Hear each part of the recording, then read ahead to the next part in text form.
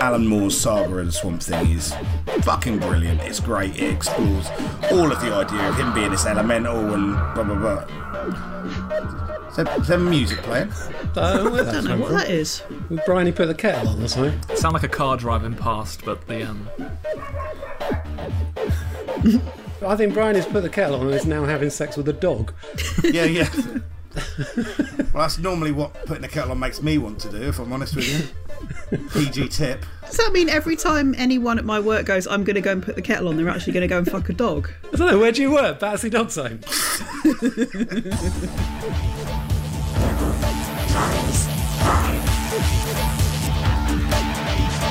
Is it a bird? Is it a plane? No, it's the Devil Times 5 Horror Podcast. Hello, you are listening to the podcast that's faster than a speeding bullet, more powerful than a locomotive, and able to leap tall buildings in a single bound. In fact, we're doing it right now. Anyway, this is episode 63, and this month we've been looking at superheroes in horror. But are these movies Bruce Wayne-deful,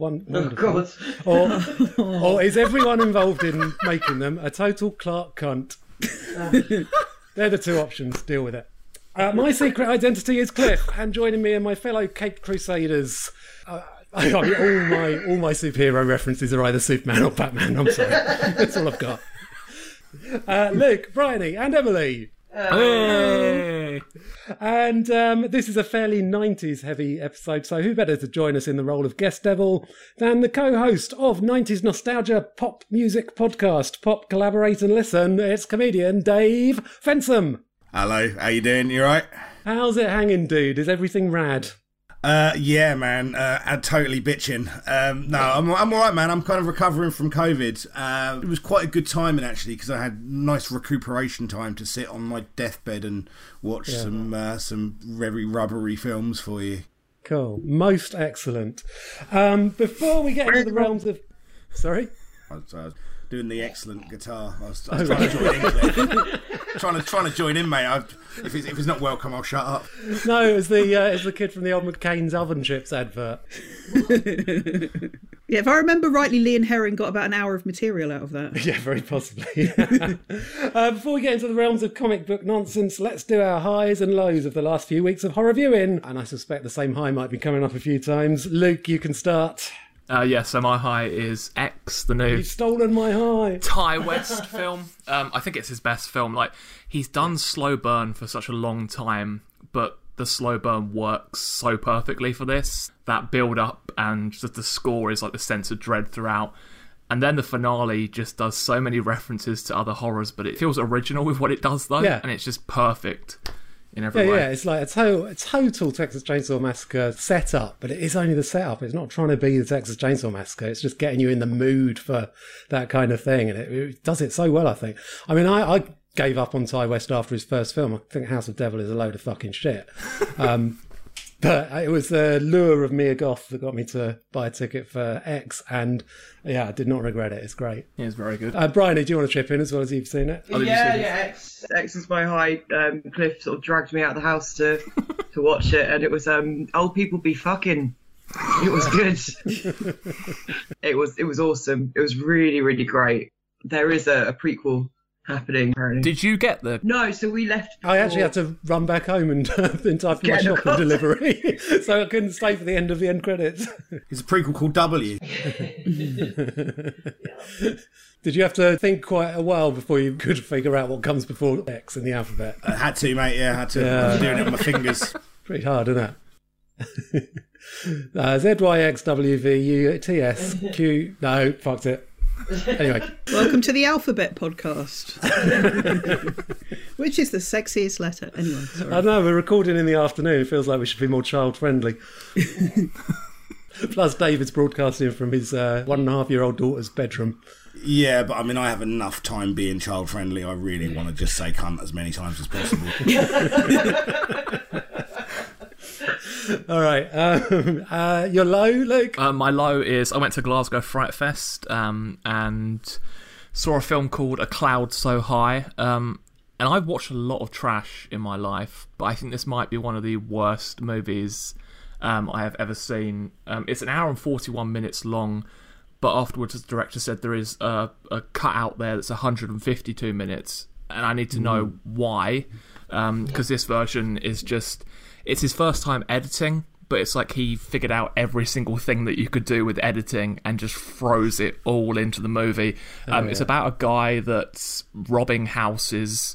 He robs 98 houses and then starts killing people, but you never really see the killings. You just hear people get shot and then see a dead body, and it's just, it tries to be experimental, and for an hour and 41 minutes it felt like 3 hours long, and it was horrendous. Emily? I've got two highs, but I've gone for retro as per my usual.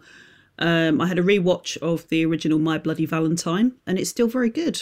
The best bits of it, I think, are the scenes in the mine that are all kind of, there's a kind of like weird metallic scraping on the soundtrack, and it's all quite dark. It doesn't have the kind of murdery sex panto vibe of things like the Friday the 13th, etc. But yeah, it's still pretty good. And the other one I went for, after watching all these kind of dark, brooding superhero movies, rather, I thought I'd go back to the tasteful realms of the Italian sex film. Yay. So I watched Strip Nude for Your Killer, and it's about as subtle as the title would suggest. There's a lot of cool 70s fashion.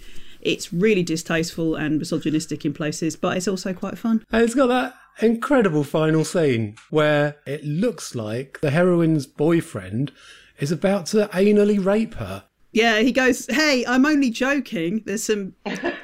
And then a freeze frame in a kind of a Police Squad style. It's very, very weird. There's also some brilliant comedy bad dubbing, not as good as that Frankenstein film that we watched last month, but there's a scene where there's cops because there's a murder investigation, and one guy has just got the most bizarre voice. It sounds a bit like Bobcat Goldthwait, but if he was kind of on extra crystal meth. Cool. Dave? Look, I've got an 18-month-old kid, so I'm a little bit out of the loop. So my high is I finally got around to seeing Malignant about 5 years after everybody else. But I'm sure there's nothing that I've got to say that you guys haven't said about this film on here already. But yeah, I mean, Toni Collette, kind of weird kids. You know, what is there to lose? I enjoyed it. Toni Collette's not in it. What's her name? What's the name of the woman that's in it? Mrs. Malignant. I've not seen it either. Annabelle Wallis. There you go. I know what the fuck I'm thinking about. My brain's got a mush, mate. Anyway, low point, I will say, though, is I ended up watching a film. Have you seen Escape Room? Have you seen that? Yeah. No, I've not seen that. It's basically, it's like Saw without any of the charm. There's a sequel as well. I haven't seen the sequel yet, but I will watch it because I disliked the first one enough to definitely need to see the second one. It's Saw repackaged because someone seen that escape rooms are popular, but without any of the charm, really badly acted, and all of the characters are utterly contemptible. So yeah, kind of hate watched my way through it. The second one's a lot better. Like I really did hate the first one. It is even more Saw, but it's a lot more fun. There's a cream for that. Bryony. Hello. Yeah, X is my high. Really, really great. Really wasn't expecting it to be so great. And I'd never actually seen any Ty West films before, so I watched House of the Devil, which is my low. It's fucking boring. I like House of the Devil. It's so dull. But it looks pretty. It looks shit. It's just like, ugh. The hair's nice, and that's it. But it's like there's a point where some action happens, and you're like, great, this has shocked me. Take me with it. And then it just goes back to nothing. Yeah. How long can we watch this girl waiting for a pizza delivery for? Yeah. And it's like the pacing is off. Like, he got the pacing so right in X. So watching that after having seen something he'd done well was interesting, but yeah, no, boring, dull. I hate it. But X was really good, so you know, I thought I'd familiarise myself with his oeuvre, but his oeuvre is not very good. So watch X, forget the rest. Luke, I haven't seen anything between House of the Devil and X. What else is worth watching, if any? I'd say The Innkeepers is good, and The Sacrament, it's a bit dodgy because it's meant to be about the Jonestown Massacre, and it feels like a bit insensitive. That's worth watching as well. All right. My high is obviously X, but I'll just do two good, very horror adjacent films I saw. One is something that Vinegar Syndrome put out, a French film from 1978 called The Jewel of Love, in which some guy is investigating succubuses in the French countryside, and has to keep stopping to have a shag. It's basically porn, except they left all the hardcore bits out for some reason. In the deleted scenes, there is one hardcore scene, and it's like, well, if they're going to do one hardcore scene, why aren't all the sex scenes hardcore? Could the actor just not get it up at any other point? Is that the only point he managed to get a stiffy? I don't know. Anyway, it's quite funny. It's a comedy, really. With a lot of sex. It's like their version of a Confessions movie, if you can imagine such a thing. And my other borderline horror high is 2017's I Am Not a Witch, which is set in a witch camp in an African country. Which one escapes me? Is it Gabon or Gambia or not? One of those, West Africa. Just remember, Cliff, if you can't remember, you're a racist. Making me look it up now. And then I can drop it in seamlessly. Zambia! It's set in a Zambian witch camp where this little girl wanders into it, orphaned, and she gets picked up and thrown into this camp and basically exploited. It's another comedy. It's good fun. It's got some quite farcical scenes. It's really well acted and it's well worth watching. It's really good. I've heard good things about it. I haven't seen it. I'd just like to point out, I've just remembered the reason that Toni Collette is not in Malignant is because the film I was thinking of was Hereditary. An entirely different film. I have seen Malignant. I quite enjoyed Malignant as well, but Hereditary was the film that I saw recently and enjoyed. Oh, right. So you got the title wrong, not the actor. Great, got you. Okay, they were our highs and lows. Now, kapow, bam, shaplonk. Another Batman reference. It's time to look at some very silly men in some very silly costumes. Superman! Oh, fucking hell. Although obviously not Superman, because he's never torn anyone's face to pieces or ripped out their kidneys. Someone who probably has, though, is the star of our first feature, which is Brian Usner's movie from 2000, Faust, Love of the Damned. When chaos rules, all hope is lost. I can give you the power of vengeance. All I ask in return is your immortal soul. Now, the power is in his hands. And revenge is in the blood. Sometimes, you have to become evil. You look at me like I'm less than human. What if I am more than human? The truth is, you can't stop him. I made him. I can unmake him. From director Brian Usner, based on the international graphic novel sensation. Prepare yourself for Faust. What do you think, brother? Too much blood or not enough? Faust, Love of the Damned. Featuring the music of Junkie XL, Machine Head, Sepultura, Cold Chamber, and Fear Factory. Sepultura, that's right. That's what they're called. Following a vicious attack by gangsters, John Jaspers is given superhuman powers by the magical Mr. Mephistopheles. But it backfires when John refuses to be his slave and he returns from hell as a pumped-up, demonic killing machine. Bryony, you chose this as our first feature. Yeah! Wake up, dickheads! It's time for Faust! I love Faust. It's so bad. It's Brian Usner and he's awesome. There's a tit puddle. There's him from Wishmaster. There's, there's an orgy scene. There's Jeffrey Combs, who I adore in everything that he does. Has a snake go in his face. There's very sensitively managed nut house scenes. It's just wonderful. There's nothing quite like it. It's not good, but it's not bad. And the soundtrack, Dave. I mean, it is quite the 90s power groove metal powerhouse, isn't it? I mean, you start off with Take My Scars by Machine Head in the opening sequence, and you're like, okay, we're all in here. Bit of Fear Factory, bit of bad era Sepultura. Yeah, Cold Chamber Loco playing that. Yeah, that's not bad era Sepultura. Shut up. It's my favourite era Sepultura. I mean, what's the Sepultura song? Breed Apart from Roots. Okay, fair. Do you know what? For some reason, I had it in my head that it was one of the first Derek tracks that they had on the That first Derek album's brilliant, though, again. No, it's not. It's rubbish. Not having it. But what isn't there to love about Faust? I've bizarrely never actually seen Faust, despite being a fan of both Brian Usner and fucking Terrible Metal. So, but I mean, let's just take a second to talk about the scene when, for no apparent reason, the guy M just turns his girl. All women in this film are prostitutes, right? Let's be clear. There are no women in this film that aren't essentially. She's a prostitute by the end. She gets all sexified by the end. Rape saves the day in this film. I have no womb because I was raped. Saves the day. What a wonderful plot point that was. I was watching this film with my 78-year-old mother, and she went, "Why are they all breathing so heavily?" Right, and then the sexy girlfriend gets her boobs out, and then he inflates her boobs and then her bum, and then turns her into a big puddle of sex blob.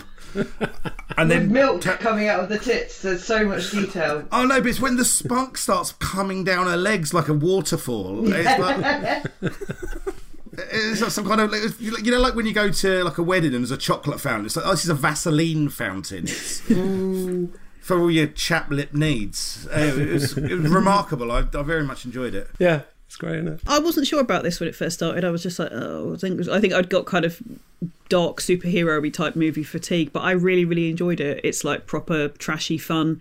I described the scene where the woman gets turned into a big ball of tits and bum to my boyfriend, and he was like, why does that happen? And I was like, her boyfriend, who's also a demon, is annoyed with her. And he was like, yeah, but I mean, that's not really a punishment, is it? So he needs to have therapy. But yeah, it's a brilliant piece of mad bonkersness. And then by the end, it had almost reached kind of Lair of the White Worm insanity when there was the whole snake stomach, snake face thing. Snake face. That was awesome. So yeah, I really enjoyed it. And also the completely mad, swivel-eyed overacting of the guy playing the main character is incredible. There's the scene where there's a chase on the subway train and he goes, "Uh-oh!" Yeah, just brilliant. I know, it is brilliant. I had a lot of fun with this one. It was, that subway bit where he cuts the train in half and that makes the cops stop shooting them. What do they think? Their bullets are just going to fall into the gap or something? He seems to really hate Breed by Soulfly, that the Doctor plays him in his cell. And it's all because Breed Apart by Sepultura was playing when he was attacked and his girlfriend was killed. So he must have something against Max Cavalera, really. He probably killed his son. That's a very, very specific 90s metal joke. Max Cavalera went a bit mental because his son got killed. But anyway. Oh, right. Okay. Stepson. Yeah, there you go. I've killed the room with my 90s specific metal joke. Sorry. It was very, very niche, Dave. You invited me on. You knew what was going to happen. This couldn't be made now with the music, the score that it has, and the soundtrack. It worked perfectly for it, and it's just a ridiculous film. And the music's mixed so loud. Oh, it's insane. I was about to say the sound mix is ridiculous. It's one of those films that like you just have to constantly sit and ride the volume of it, otherwise your neighbours are going to have an argument. Oh no, I just let my neighbours enjoy it. I was watching it on Thursday evening. It was a reasonable hour, and I thought, fuck it. If this is going to be pumping out Nail Bomb, then I'm going to be. They're going to have their walls rattle into the dulcet tunes of "For Fuck's Sake" by Nail Bomb. More Max Cavalera. He gets around on this film. He certainly does. To him, them and Alex from Fudge Tunnel. Join us next week for more 90s metal facts. They used to have a t-shirt with the back print said "Sweet like a brick to a cop's face." Nice. There's that secret society called The Hand, evil secret society, and yet somehow he Googles or whatever fake Google site they're using, and this evil secret society with the most generic name, The Hand, is the fourth hit. Like, if your band was called The Hand, you'd be doomed to obscurity because no one would be able to find anything about you. But didn't you love that the whole kind of like late 90s Geocities kind of webpage where he found all about witchcraft? It's like, it's so easy. All you needed was AOL and you could just find out about the Dark Lord. Yeah, it is very, very late 90s. I was expecting to see the hamster dance pop up. Like the evil hamster dance. How did they get away with, I mean, obviously, the comics kind of predate it, but they don't predate the sheer amount of Marvel copyright infringement, because Faust, with his 2 claws that come out of his hand and his kind of little bits that spike up, just looks like Wolverine, and that hand is famously the clan of ninja assassins from Daredevil. I don't know, but what I do feel is that this works better than, other superhero movies I've had to watch this month. Because it doesn't feel like it's kind of stifled by, the lore and the nerdery of comic book fans. It doesn't feel like it's having to work around existing preconceptions of what the character is. I've no idea what the fucking comic books version of Faust is, but it feels like a proper self-contained film that has been written as a film and not to satisfy some dickheads. Well, I mean, it's very much that, though, isn't it? Faust the comic book is part of that kind of late 80s kind of idea when everyone went, oh, comic books are for adults now, and it's really just because there were now some tits and some murders basically in comic books, and everyone went, oh, they're for grown-ups now, and it was like graphic novel for mature readers where you're going to see some tits, you might see some eyeballs, you might even see a cock. Absolutely. It's an art form. Everyone's going to like bondage, and Neil Gaiman's going to show up at some point. That was the kind of the vibe. Yeah. €3 million budget. This is well low budget. I think it looks amazing. Screaming Mad George did some incredible stuff on this for the price. Yeah, it's a shame that there is those few bits of CGI here and there. But I guess that was cost saving, wasn't it? I suppose. Screaming Mad George is the absolute fucking hero of this film, to be honest with you. Absolutely. I love Screaming Mad George. You ever seen Freaked, the Alex Winter film? Oh yeah, love Freaked. Yeah. The design works in Freaked is so fucking good. Well, talking of Screaming Mad George, Faust isn't the only superhero movie that he was involved with, because in 1991 he'd co-directed the manga adaptation Guyver, which also has Jeffrey Combs in it. The Reanimator star plays Dr. East. Do you see what they did there? And the main villain is Reanimator's David Gale. So they get a bit of a reunion. So what do you think of Guyver? Shit. It is shit. I watched this probably on Channel 5 in the late 90s, and I remember thinking it was quite fun, but I realised rewatching it is shit, and I was probably very drunk at the time. It's not shit. It's got its charms. I love how it's evoking the whole early Batman with the white screens and stuff. 20 minutes in, they decided to start doing this transition shot where the screen would open up and it would play a quick bit of music. It did that 4 times and then just stopped. It was like, what was the point of that? Yeah, I noticed that. So it's a little bit charming, but it's also not very good. And it's like Ninja fucking Power Rangers, like the costumes. I mean, it is shit, but I think it just about gets away with it just because it's consistently fun. The main problem with Guyver is if you miss the ridiculously overly detailed 3-page crawl at the start where it just basically goes, here's a load of bollocks, that does this person beget this person. It's like the Old Testament, right? With lizards. Do you think they had to add that after test screenings where people were like, I have no idea what the fuck that was about, and they say, oh, we'll put an explanation at the start then.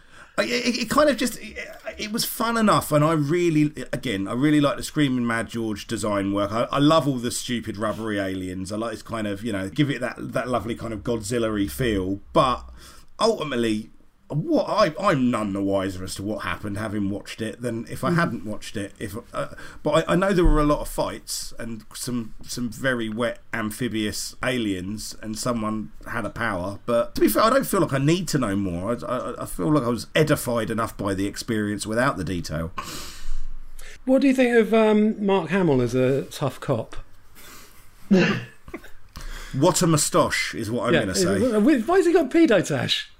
Because he looks like Ian Beale. He does look like Ian Beale's let himself go. The final transformation sequence when he goes all alienified is quality Screaming Mad George rubbery puppets awesomeness, and the horrible tash looks extra weird and creepy when it's on the face of a distorted rubber Mark Hamill face. So I think he had the pedo tash just because it looked weird on the monster. I don't know, because this is being a remake of a cartoon. I just think the cartoon makes sense with all the monsters, but with this, it just doesn't really. Well, the fight choreography is boring, isn't it? It's just the sets are shit. It's just like a load of people in shit costumes beating each other up for ages in not a very exciting way in really small rooms. To a really tedious score as well. The score is so sort of meh. But like I say, I mean, it's got a sense of fun about it. Because it's got that sense of fun and because it's got that kind of enthusiasm of, hey, we're doing this thing. It's much as it is not a great movie. You know, I don't hate it because it's just a little bit like, oh, bless them, they're trying. Yeah. And also Rubber Monsters, which is always good. But I feel like if I'd have rented this from Blockbuster in 1991 and had watched it stoned with my stupid friends, I'd have a lot more affection for it. But maybe 2022... is not the right time for me to see this movie. Yeah. Obviously, Marvel and DC are the two biggest names in superhero comics, and we've looked at 3 of their movie offerings. For DC, we can go back to 1982's Swamp Thing, directed by Wes Craven, of course. Are they taking it seriously? I cannot. It's like they're taking it so seriously, but it's so silly, especially by the end. That's the thing I'd never understood about this, that it is way too serious, and then it just gets so over the top with all the effects that they use. So why carry it on for that? Like the comic books are very, very serious, but I think with an idea like this, they should have made it a lot more silly. Like, it does get silly, but it should have been like that throughout. It's when that big fat guy gets turned into the tiny little rat man, and then suddenly is all like, you must escape under the tunnel in this well. And it's like, what the fuck's happened to this film? It's suddenly turned into Labyrinth or something. I mean, it is just tonally all over the place, isn't it? It's like the first bite of it plays maybe it's a 12, and then there's just 10 minutes of Adrian Barbeau with her top off, and for no plot-driven reason other than we'll get some perverts in for this. Yeah, well, they had to cut all the nudity out for the PG rating in America. Right. Well, I mean, it's so weird watching David Hess in a PG. It's like he's not going to sexually assault anyone in this, is he? Let him do what he's best at. If you're a fucking comic book nerd, something's one of those things where it's one of the best examples of someone taking a very, very silly existing medium and doing something really fun and thoughtful with it. But this film's half of it plays like a sixth form production of Predator, doesn't it? Yeah, with the forests and the shooting and all that. It's an odd one. I like it. I did like it a lot. I don't think much of the science when he figures out that the formula makes you more of your essence. So it's made him strong, but it made Bruno stupid. And then Bruno isn't even stupid because he's suddenly eloquent when he gets turned into the rat boy. I don't get it. And also there's far too many variables. You know, it could be because Alec jumped into water that he turned into Swamp Thing. It could be if you drink it, then you get turned into the rat boy. I mean, it's bad science. I think it's because he's been fucking flowers. Okay. Yeah. And how do you do that exactly? You stick a big orchid right up your Jap's eye. Okay.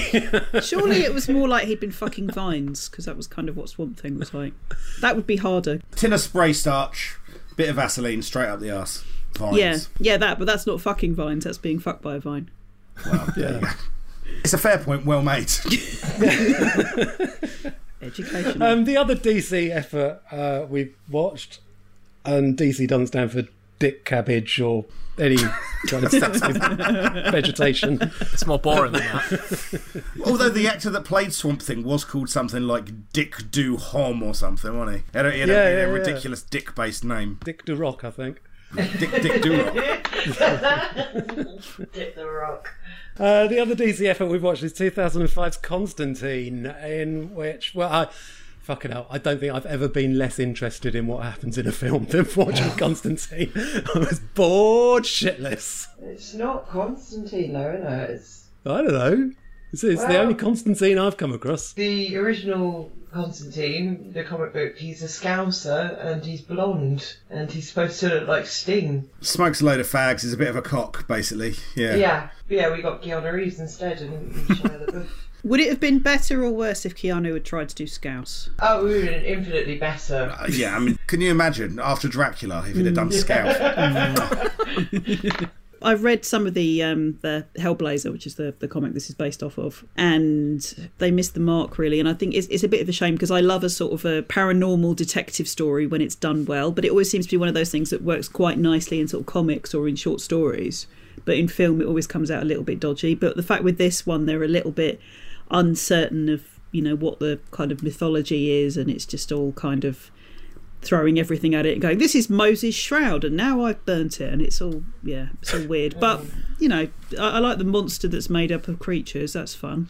Yeah, and Tilda Swinton's good in it. Yeah. Why is she in it? Why is she in such a load of shit? Got to pay them bills. Well, I hope she bought something nice, because it's really... I don't know if it's because, not being a Christian, I don't care about what happens in it, or if it's just so badly written that I don't care. Or maybe it's just because, the first two scenes are really good. And I was like, oh yeah, I'm quite up for this. And then it's just I'll tell you what I really didn't like about it. It has its own formula, which is Keanu Reeves and Rachel Weisz. Neither of them are very good in this at all. Just muttering to each other a load of mumbo-jumbo shit. And then an action scene, mainly with CGI. And it's just gets into this rhythm of doing that. Every 3 minutes there's an action scene. And they're all just totally unspectacular, because it's cartoon demons or whatever that I don't give a fuck about. It's meant to be a horror film. Why is there a load of cartoons turning up every now? And I don't know. I think the one really effective scene, apart from the two opening scenes, is the bit where Pruitt Taylor Vince drinks himself to death in the supermarket. Oh. Just acting and a bit of scary music and a good idea. But nah, 2 hours of this. And then afterwards, I read the synopsis on Wikipedia to see if I'd missed any important things. Well, I tried reading it. Fucking hell, reading the plots of these superhero films is one of the... they're just so shit and uninteresting to me. It's like plots. Lord of the Rings, isn't it? It's like reading 4 pages of Tolkien explaining a tree. It's like yeah. It's like I care so fucking little about this kind of shit. I chose this theme obviously last month, and I think I must have just been in the mood to push myself to experience things that I have not watched before. Most people, when they're in that mindset, take up something like hot yoga. Well, immediately after we recorded the last episode, I went off to Africa for a week, which I've never been to before. Which country? Cape Verde. Remembered that one. Yeah. Well, I was there for a week. It was lovely. I did a dancercise class. Never done that before. Played beach volleyball. Never done that before. I went fucking scuba diving. And then I got back and I started having to watch these superhero films. I was like, I really don't need to push my boundaries in this way. Boundaries have been pushed. I do not need to watch a load of shit films. Pushed on the wrong boundary. Yeah. $100 million Constantine cost. $100 million fucking dollars for this load of shit. Oh, it's bad, man. I mean, I saw this movie at the cinema. I'm a big fan of the source material, and I was just, I came out of this disgusted and bored and just bored to death. It's like whenever Hollywood gets hold of something that's kind of got a bit of regional inflection and where the cultural references are quite British and there's quite a British tone to it, and they go, well, none of this stuff matters, it's all about the fucking febrile thin plot, and they just take everything that's good about it out and just put Keanu Reeves in it, and it's like, well, what you should have just made a different film. You should have just made a film that isn't called this, called the Keanu Reeves Ruins Films film. The Keanu Reeves Experience. Yeah, just that. It's rubbish. I'd rather watch Keanu Reeves Band than watch this film again.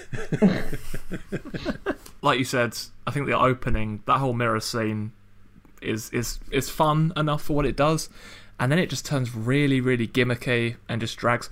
I don't know why, they just had to do a load of slow motion bits in this, and the bit that bothered me the most is when Keanu's getting out of the taxi and they have to do a slow-mo of his cigarette being flicked out the window and then dropping to the ground in slow motion, but it pays no purpose to what's going on. It's just things like that they did throughout this that just really didn't work. Like casting Gavin Rossdale from Bush. Yeah, I was gonna say. It's weird, isn't it? Gavin Rossdale in his third most famous role after being in Bush and being Gwen Stefani's Gwen beard. Stefani. Yeah. And having an affair with the 80s pop star Marilyn when Rossdale was a teenager. Gavin Rossdale shagged Marilyn? Yeah. Yeah. Really? Gavin Rossdale is very much, I think, on the hello fellow heterosexuals tip. He's like, yeah. How do you do, fellow heterosexuals? I don't believe that's the way his bread is buttered at all, so bless him. Okay. I'm just trying to figure out if there's any way I can leave that bit in. But oh yeah, I know. Not that there's anything wrong with that. Oh, I'm in no way insinuating there's anything wrong with it. But that's not. Yeah. But yeah, I think it's a shame that he's had to live his life as a lie. Right. Well, moving on. I think what I hate the most about Blade is the fact that I can no longer claim that the most recent Marvel movie I ever watched was Howard the Duck, because now it's fucking Blade. Oh, I hated Blade. Why do you hate Blade? Well, because it's 2 fucking hours of ridiculous characters beating each other up and shooting at each other, sort of time outs for absolute bollocks mythology that I don't care about, and a load of CGI that I don't care about. Yeah, like fucking bodies vaporising into nowhere when they're killed, like it's some shit video game or something. Yeah, it's brilliant. It's not brilliant. It's all shit. It's rubbish. Yeah, it's brilliant. You picked the wrong Blade. Blade 2 is the good Blade film. Well, that's directed by Guillermo del Toro. I don't really like Guillermo del Toro, so we swerved that one. And I think, Luke, didn't you say Blade 2 is terrible? No, I said Blade Trinity. Blade Trinity. Yeah, Blade Trinity is terrible. I quite enjoy Blade. I'm quite nostalgic for Blade. I quite enjoyed myself with it again. I quite like Wesley Snipes doing Wesley Snipes stuff. The opening scene's good, and the opening scene's brilliant. Yeah. The big fight at the end, I think, is very, very well choreographed. Well, the bit where they blow up into like balloons or whatever. Well, yeah, that bit, that's silly, but the actual kind of like kung fu-y sword fighting beforehand is pretty cool. Oh, Stephen Dorff's in it, and Stephen Dorff's never good in anything. Stephen Dorff's good in this. I like the way that Udo Kier and Stephen Dorff both play vampires, and Stephen Dorff obviously had to get like special glowing contact lenses for it, and Udo Kier just turned up with his normal eyes. Yeah, he just turned up, he didn't even get changed, he was literally like, where do you want me? And they're like, there you go, Udo. Yeah. Don't shout about gallbladders in this one, it's not that kind of movie. Gallbladder. Fuck life in the gallbladder. Fuck it in the gallbladder. I suppose I quite like the character of Whistler. Who's the most angry musician? H from Steps. No, it's pissed offerson. Wait. Oh, fucking hell! The bit about an hour and 20 minutes in when you find out that Blade's real name is Eric. I mean, what the fuck? Eric? What's wrong with That's Eric? Banana Man's real name. Yeah. I would watch a gritty reboot of Banana Man. Eric. I might. Could you imagine Banana Man if you had the same guy that did the special effects for Faust? Oh, wow. that would be brilliant. But there's going to be a Blade origin story, isn't there? And the film's going to have to just be called Eric. So Marvel were meant to be doing a new Blade film, and it was even on their whole thing of films they were going to be bringing out, and they've just dropped it. I think it's still coming. I mean, they still coming? They teased it at the end of Eternals. Like Mahershala Ali had a voiceover cameo. It's coming. They're going to do the whole Midnight Suns thing, I think, Marvel. But I'm not going to mention how much I know about Marvel films while Cliff's here, because I want him to retain some level of respect for me. Eric. Fucking Eric. And then, I mean, to be fair, his nemesis is called Deacon, so essentially you're watching a film about Eric and Deacon having a fight. Isn't there Deacon in, like, Kidulthood, Adulthood, all those movies? I swear there's a character in that called Deacon that everyone's always fighting. Adam Deacon's Isn't the actor called Adam Deacon? Yeah. But don't they actually have a character called Deacon as well? Oh, Or maybe it's Top Boy. Maybe Top Boy has a character called Deacon. I just remember a Deacon being in some British show or film. Well, you're not thinking of Blue Peter, are you? I was going to say, please, no one say Joey Deacon. Yes, someone say Joey Deacon. I like the men that turn into tomatoes and explode. That's my favourite thing about this film. CGI is so bad. No, but I'm saying, yeah, they used the same CGI twice for the people blowing up. They just zoom it out on the final person. Like, I used to love Blade when it first came out. I still like it, and I still think the fight scenes are fun, but I do think there is a section where it does drag. It doesn't need to be 2 hours long. No, definitely not. It's a bit of kind of like fun popcorn movie, but it doesn't need to be 2 hours long. I ain't got time for that. I like the bits where like Wesley Snipes will be kind of cool and a bit of a badass, but then he'll just mug to camera and go, brilliant. Do you want to explain the mime for the listeners? Oh yeah, that would work. Sorry, he kind of like pulls his arm back in a kind of, how would you describe that? Like a triumphant arm pump. Like Kevin McAllister. Like yes, exactly like that. Home Alone. Oh, sorry, that's a Kevin McAllister. I thought that was the bloke who presented Grand Designs. I was going to say it was more like James Herriot when he's finished with a cow. I would like to see the version of All Creatures Great and Small where he has his hand up a cow and then immediately retracts it and goes, oh, yeah.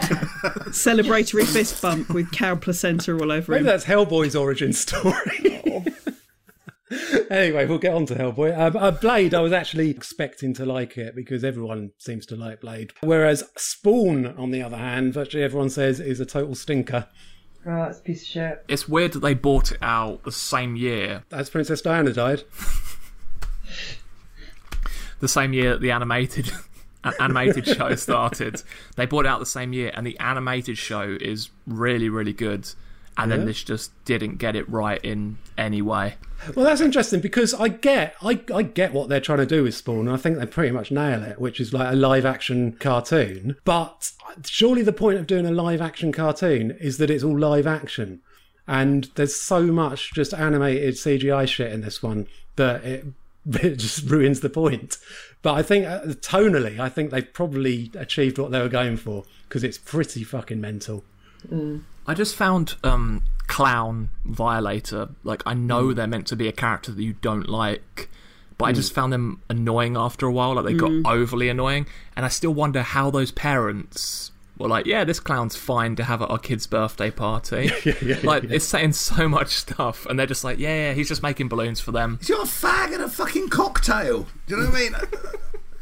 I saw this at the cinema, and I was really looking forward to it. I worked in a comic shop when I was a teenager. I was kind of big into Spawn. I got the first issue, all of that stuff. I was looking forward to this film, and I came out of that cinema and thought it was one of the worst films I'd ever seen in my life. And I've rewatched it now, and I'm doubling down on that. I think this is one of the very worst films I've ever seen. Really? I hate it. I hate it viscerally. Is that because of your love of the comic? You nerd. I don't even really fucking love the comic. I just think it's just such a turd of a film. Just like John Leguizamo fucking farting. It just makes me want to fucking stab myself through the lungs. Even when he has his last line saying, "Oh, you're like a little head," and it's just like, it's just so try hard, isn't it? Yeah. There's only so many times you can see CGI flames as well. Like the amount of times they keep showing the CGI flames or them dropping into hell, it just... Those fucking opening titles, it looks like a animated version of a cheap industrial CD, doesn't it? The scenes in hell are just... I mean, I've seen kind of like silly YouTube videos where someone was like, oh, look, it's the devil, where the effects were better than that. But this does come from an era where a lot of the CGI looks like a really bad screensaver. Yeah, absolutely. I mean, the other thing that hasn't aged well about the credits is where the visual effects supervisor, his nickname is mentioned, Steve Spaz Williams. And that's what the dog's called. The dog's called Spaz, and they don't stop saying Spaz the whole time. Maybe it doesn't have the same connotations in the States. Yeah, apparently it doesn't. I am not doing a callback to that Blue Peter reference. In Australia and... None of us are. What about Australia, Luke? In Australia and the UK, it has the same use. Mm-hmm. But when I've spoken to people about it in America, they have no idea about that word. So I don't know what it was meant to mean in the film. Yeah, so they claim. They do. They use spaz. They do. Derogatory. They know. Sticking with demonic characters, Hellboy from 2004's Hellboy is so strong he can crush an empty Red Bull can with his one massive hand. And they had to use CGI to do that fucking Red Bull can crush. What's wrong with a nice mechanical hand effect? Why did they have the results of terrible CGI? Again, these films piss me off. Hellboy, I hated it. Why did you hate it? Well, for one, it's really uninteresting. It's got such a dull story. It gives me no reason to know or care about Hellboy. It doesn't feel like it has to be a Hellboy film. As someone who doesn't know anything about who Hellboy is in the comic books, apart from a big red bloke with a massive arm for some reason, why does this film need to be about this particular character? I don't care about Hellboy. I just don't care about it. I love how little you care about superheroes. This is worse than when we did that one about spaceships. I've never read a Hellboy comic in my life. I've got no skin in the game, Hellboy-wise.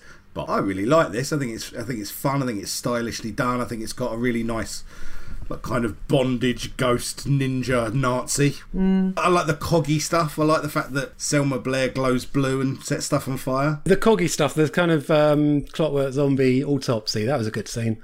Yeah. Obviously, John Hurt's good in anything he's ever in. I thought that Kevin Trainor was really well cast as the young John Hurt. He looks just uncanny. It's amazing. Yeah, no, it wasn't like entirely awful. I just didn't like it. I don't fucking care. about him beating up again a big CGI monster. I just don't, not interested. I was about to say the sequel's better, but then it is more monsters and him fighting a big monster. It has got Luke Goss in it, though, the sequel. And also the sequel of Blade. He was the main villain in Blade 2 as well, Luke Goss. Oh, okay. Maybe him and Del Toro go out for pints together. Well, apparently so, yeah. Yeah, I mean, I don't like Del Toro, as I said. It's I just find his stuff a bit too sentimental and tasteful. You ever seen Pacific Rim? No, I'm not seeing fucking... That's not tasteful. In no way. Really? Just a kaiju movie. Yeah, but I bet it's a really tasteful kaiju movie because it's Del Toro. There's some parts, but for the most part of it is just big robots and monsters fighting in a city, and that is it. I bet there's sweeping strings and like a child. There's a child crying at one point. That's it. Of course there is. Yeah. I don't like Del Toro. and the use of Nick Cave's red right hand is a bit on the nose, isn't it? It's like he's all red. And it's a cover. It's a very bad cover of it as well. Yeah, he's all red though. Why specifically his red right hand? I mean, why not red bell end? I'm sure he's got. Actually, that might be the one bit of him that's not red. Might have a bright purple one. Who knows? Yeah, who knows? Well, I think it's probably just because of the lack of songs written on the subject, but I mean, there is a gap in the market clearly for the sequel. Talking of the music in this film, that final song on the end credits is so bad it's not even listed, and I cannot find on the internet. I couldn't Shazam it. I couldn't find anyone asking what it is on the internet. It's as if the entire Hellboy fandom has agreed to pretend it never happened. Are you referring to the punk pop song about Hellboy? Yeah. Yeah, that is bad. Ooh. Oh, it's really bad. Yeah. I don't remember that. I blocked that out. There you go. I did get the impression that he was kind of doing it as if he'd made a 70s cartoon of Hellboy. That would have possibly been the soundtrack. So I kind of thought it was a bit tongue-in-cheek, but nonetheless awful. Was it as good or worse than the Wolf Cop song? Oh, nothing's as good as the Wolf Cop song. Yeah, I'm the Wolf Cop. I feel like I've missed out. Where's the Wolf Cop song? It's just a rap. Wolf Cop. Cop, not cock. For once, we're not talking about cocks on this podcast. Oh, okay. Right, sorry. I've lowered the tone again, haven't I? The only thing I really had a problem with is his really horrible kind of wispy douche lord beard that they've given him. The little kind of, do you know what I mean? Like the Guy Fieri kind of, Yeah, there's no need for that. Yeah, the kind of quim trim. Imagine what it'd be like with Mark Hamill's pedo-tash, though. Amazing. I've lost everything, Phil. All right, not all of these things are adapted from comic books, and to my mind, they're probably better when they're not. One example is Sam Raimi's Darkman, which went from original screenplay to Marvel comic. That way round. Dave, you say you've seen Darkman tons of times. Look, I love Sam Raimi films, and I've seen Darkman probably 20 times. I love Darkman. I love everything about it. I love how stupid it is, and I love mainly shouting, "Take the fucking elephant!" at people. That's my favourite. It really captures that thing where he's about to lose control and he's trying to kind of grip on, and you kind of get the close-ups of his face with the horrible, dirty bandages, and he's just more horrible than he needs to be, because there's nothing in his world that's stopping him having a shower, right? But he's still dirty all the way through, right? I genuinely think, like, you know, even though this was a kind of a proto-superhero film, it's still one of the best superhero films ever made. And I think Sam Raimi's made two of the best superhero films ever made in this and Spider-Man 2, which is still just one of the best. He's really good at superhero films, Sam Raimi. I mean, he's really good at gore and ridiculousness. But it's like the genre was made for him. Well, he turns Dr. Octopus into the rapey tree, doesn't he, from Evil Dead? Yeah. Yeah, I like that, man. Basically Robocop, though, isn't it? Plot-wise. Yeah. Right down to how the finale is set at a very similar kind of abandoned factory type thing. There's even a great big vat of acid, but it doesn't get used, which is a travesty.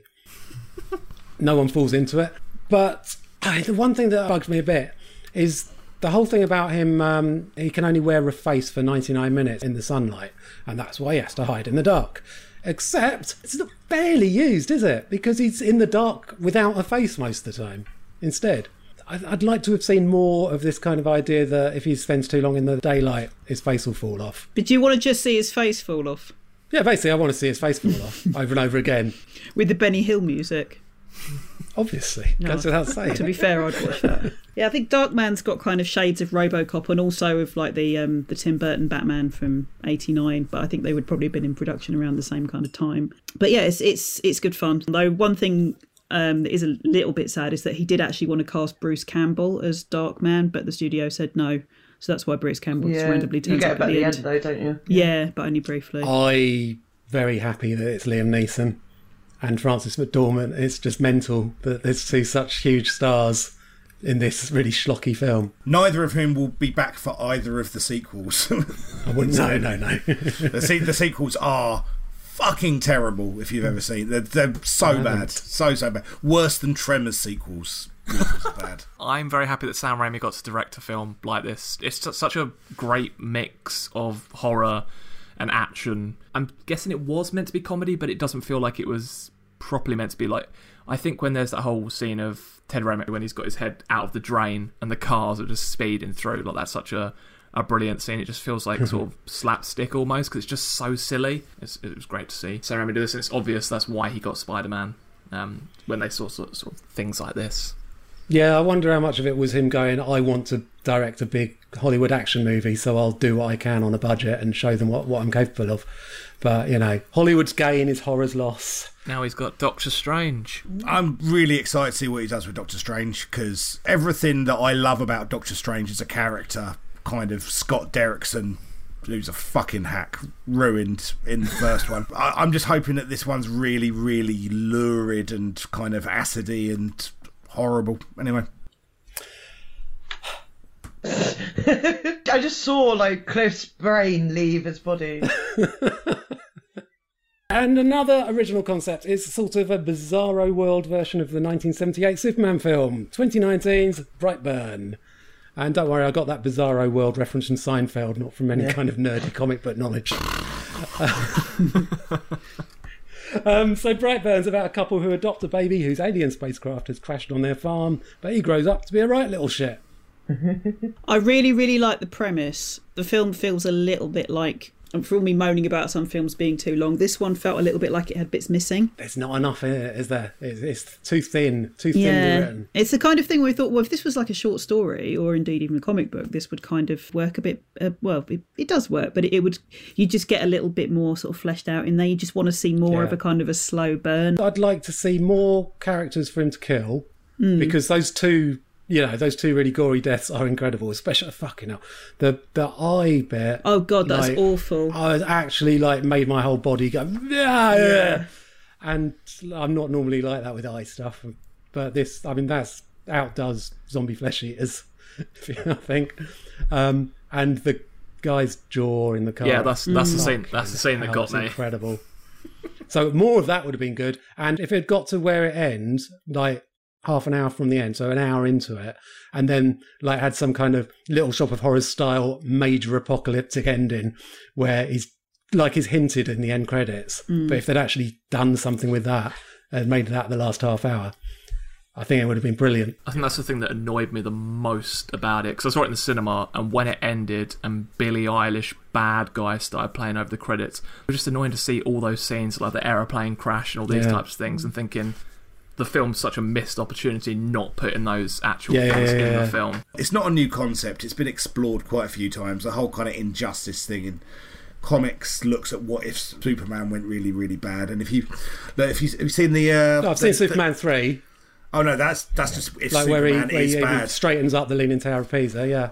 I saw that in the cinema as a kid, and the bit where the woman gets kind of I couldn't watch. I had to hide.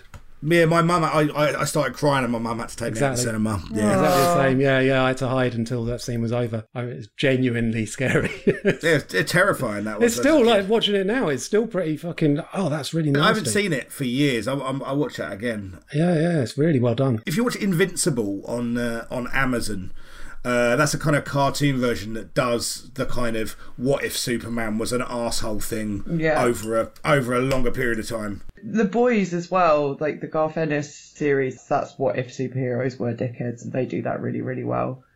and it's really enjoyable. They're about to do Herogasm, the next series. Yeah. And it's like, I just don't know how they're going to do it because the comic is just fucking filthy. Well, the comic is lurid gross. It's so disgusting. It's really bad. You mean you see a dick in it?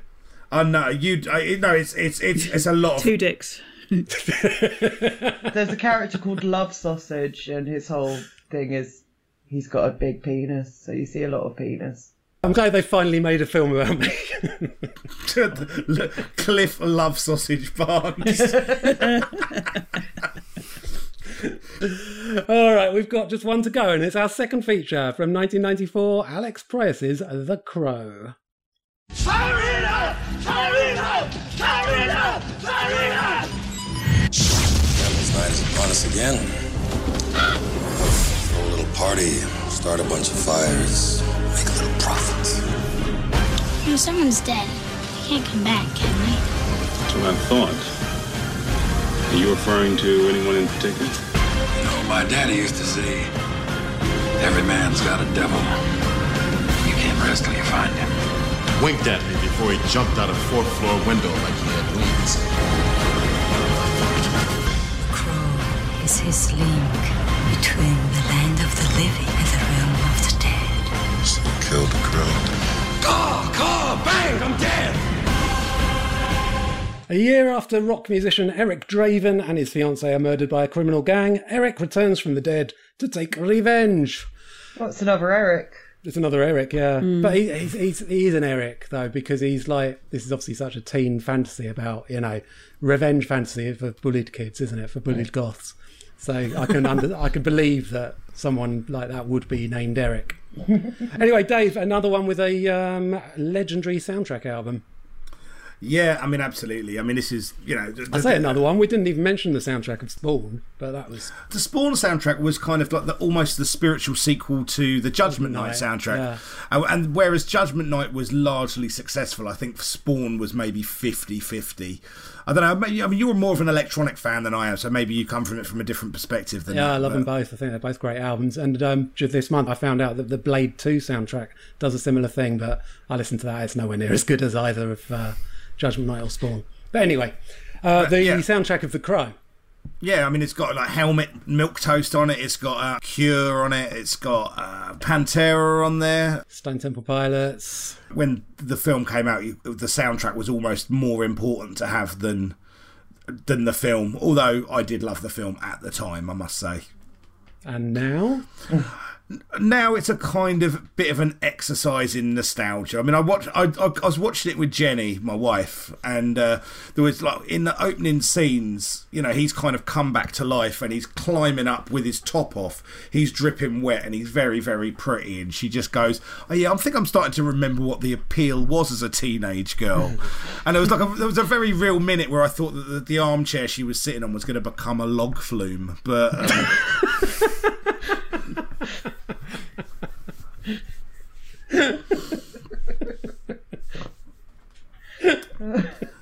But yeah, I mean, it's in terms of films with the same plot as RoboCop. We've got another one here. It's RoboCop with eyeliner or guyliner. But I mean, I still have a certain affection for it. It's cheesy. There's a very irritating young girl in it. Why why was that girl hanging out with those adults? Weird, isn't it? Where are social services?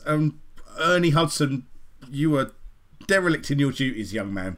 But I mean, it's. I'm not really able to be completely objective to this because I enjoyed it so much when I was a teenager. But yeah, I mean, it's all right. It's nicely and stylishly done, isn't it? In places, there's some nice bits of action. There's some fucking terrible model work. Bizarrely, really weird kind of camera flying through an obvious model city that looks like something out of Beetlejuice. Yeah, I think that must be an Alex Proyas trademark though, because his next film is that Dark City, which is full of that kind of stuff, isn't it? Yeah, for sure. But yeah, I mean, it's an imperfect film, but and I can see that coming to it with a fresh set of eyes, you could be a bit more derisive of it than I think I'm prepared to be. But I had fun enough watching it. I was absolutely the target audience for this movie when it came out. And at the time, I just remember being a little bit nonplussed by it and just being like, is that it? I'm just going to go and watch Batman Returns again. Fuck this.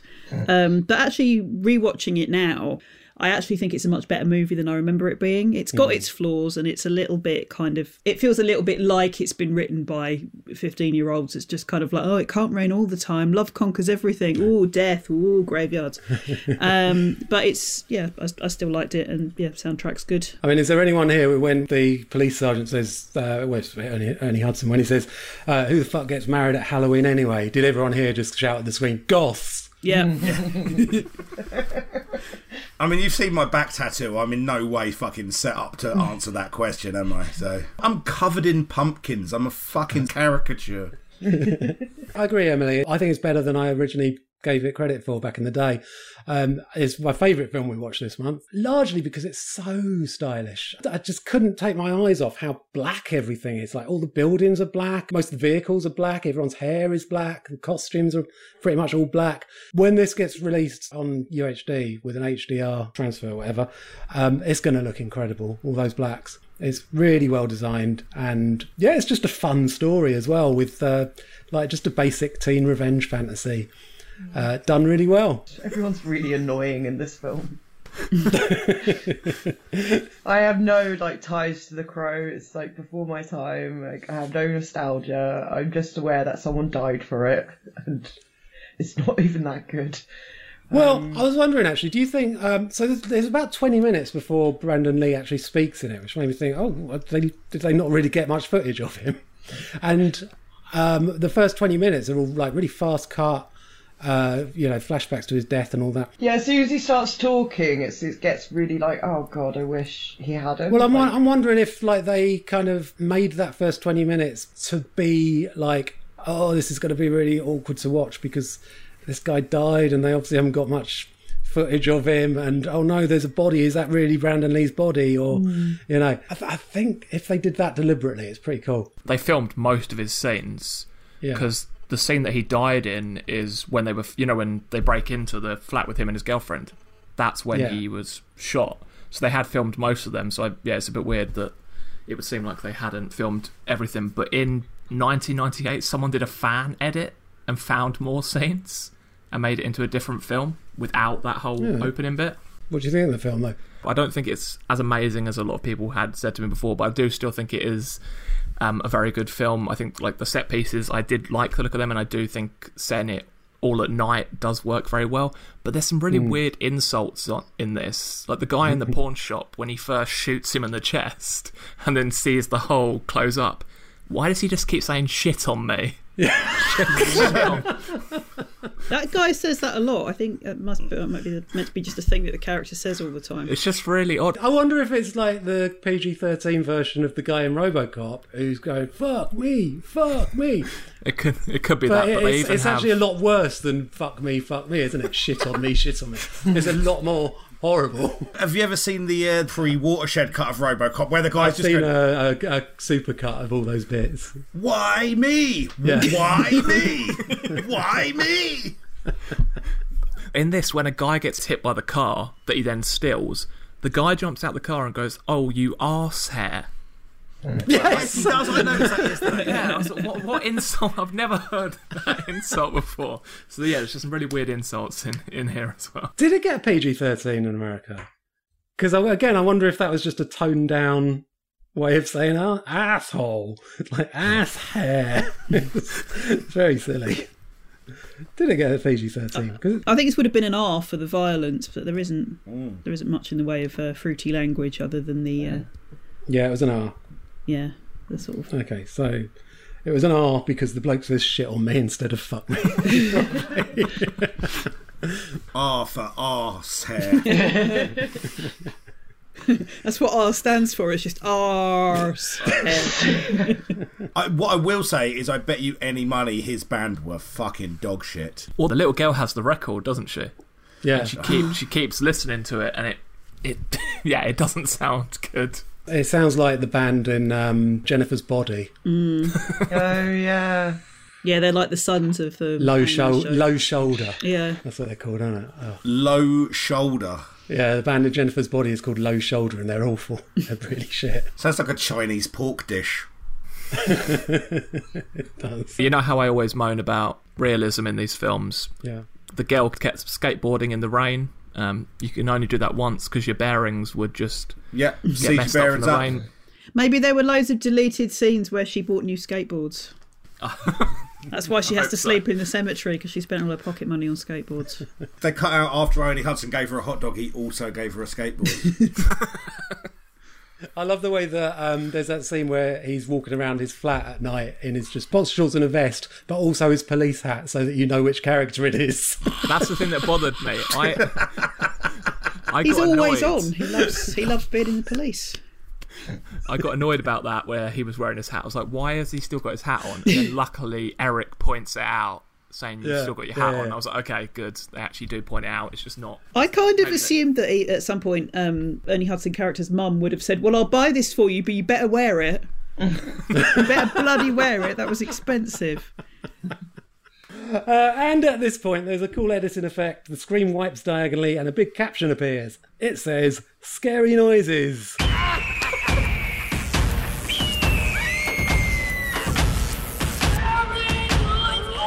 So it's time to play Scary Noises. You're going to hear 6 pairs of audio clips from horror films. One half of each pair will be from a superhero film we've been talking about. The other half won't be. Dave, what have you brought along as your buzzer-type noise? I mean, is that from your personal video collection of days out with the kids? Or? I've just downloaded Halloween soundboard, and I've just given all of my data to Russian spies. Cool. Everyone else got their normal noises? Yeah. Oh, no. Emily's Love Egg, Nick Strong, and Brian Ace. Face.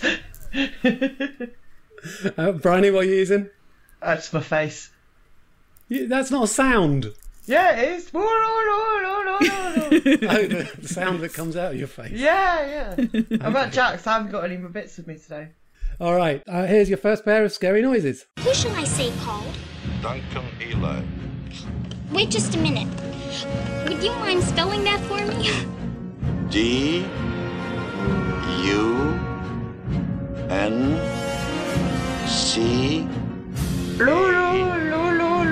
That's Brian H. It's the music, Darkman. It is Darkman, yeah. And I don't know what the dialogue is. Dave, can you figure out what the dialogue is? It's a precocious child. Nope. Okay, Luke and Emily, can you get the dialogue? Who shall I say called? Duncan Eli. Wait just a minute. Would you mind spelling that for me? D-U-N-C-A-N-E-L-Y.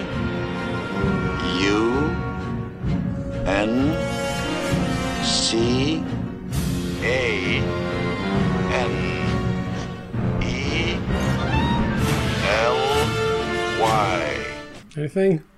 I feel like it's one that we watched 2 months ago. I feel like it's a Child in the Vents movie, but I don't know. A child in the what? In the vents. The vents? Yeah, like they climb through the vents at one point. Is that a genre? Did we watch that? Have we done an episode on children in vents? Yeah.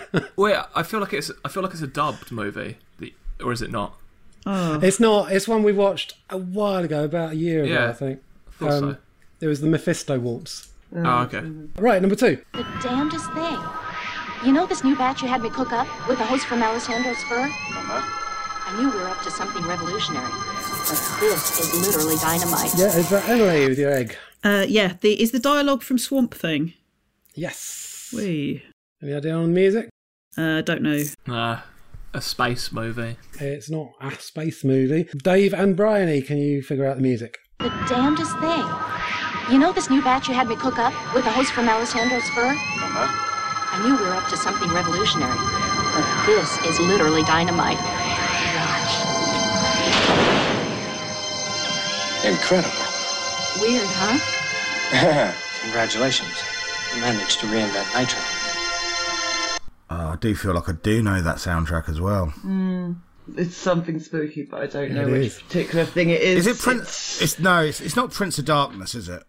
No, I can sort of see why you think that. It does sound quite John Carpenterish. It's The Boogeyman. Blank faces all round. A film that I have not seen. The 2000. Nah, the 1981. Oh, 1981. Okay. Yeah. Number 3. Psychiatrist.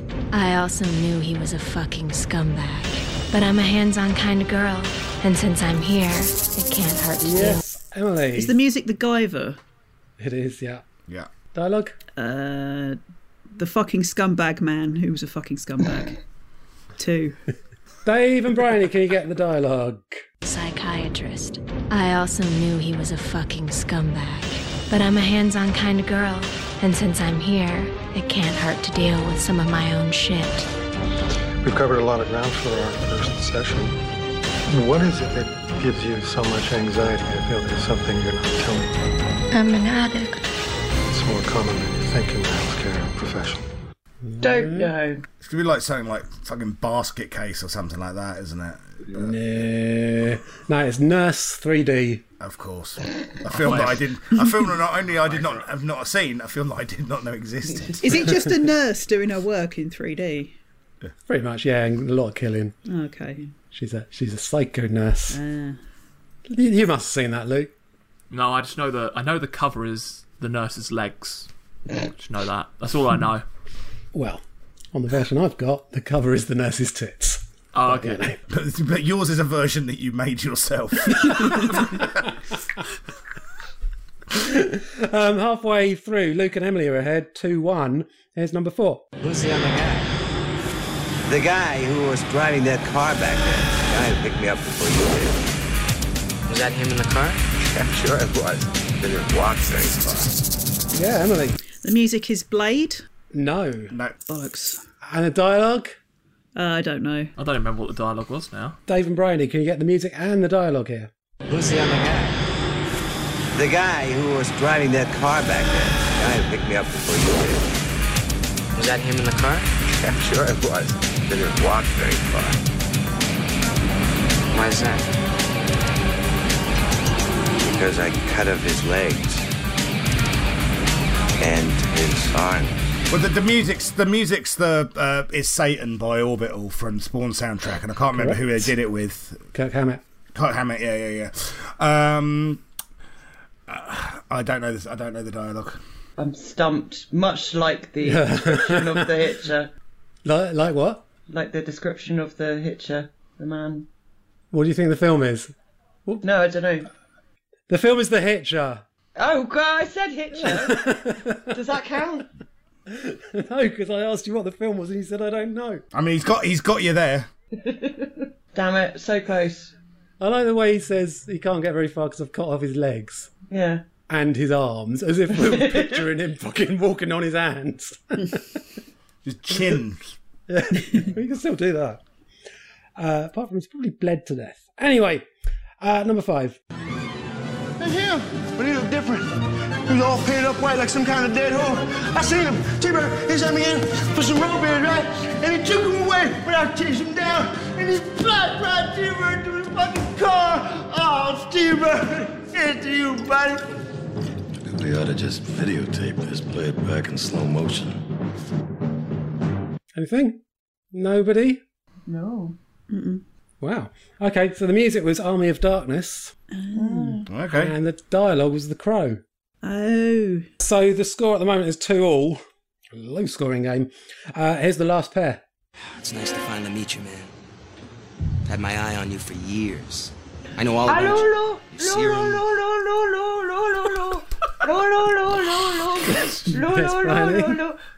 Blade. Dialogues It's from the dialogue, Blade. yeah. Music? I don't know, I was just very excited and wanted to make my noise, so I didn't pay attention. Lo. Spin-off podcast coming soon for all our Patreons. Just Bryony going lo for 10 minutes. Basically, it just sounds like you're doing like one of those John Lewis advert covers of the Crazy Frog. Oh, God. Oh no, not the Crazy Frog again.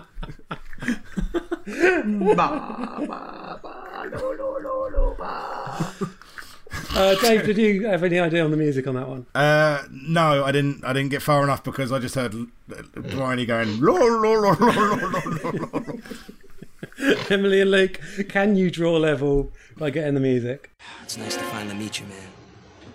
Had my eye on you for years. I know all about you.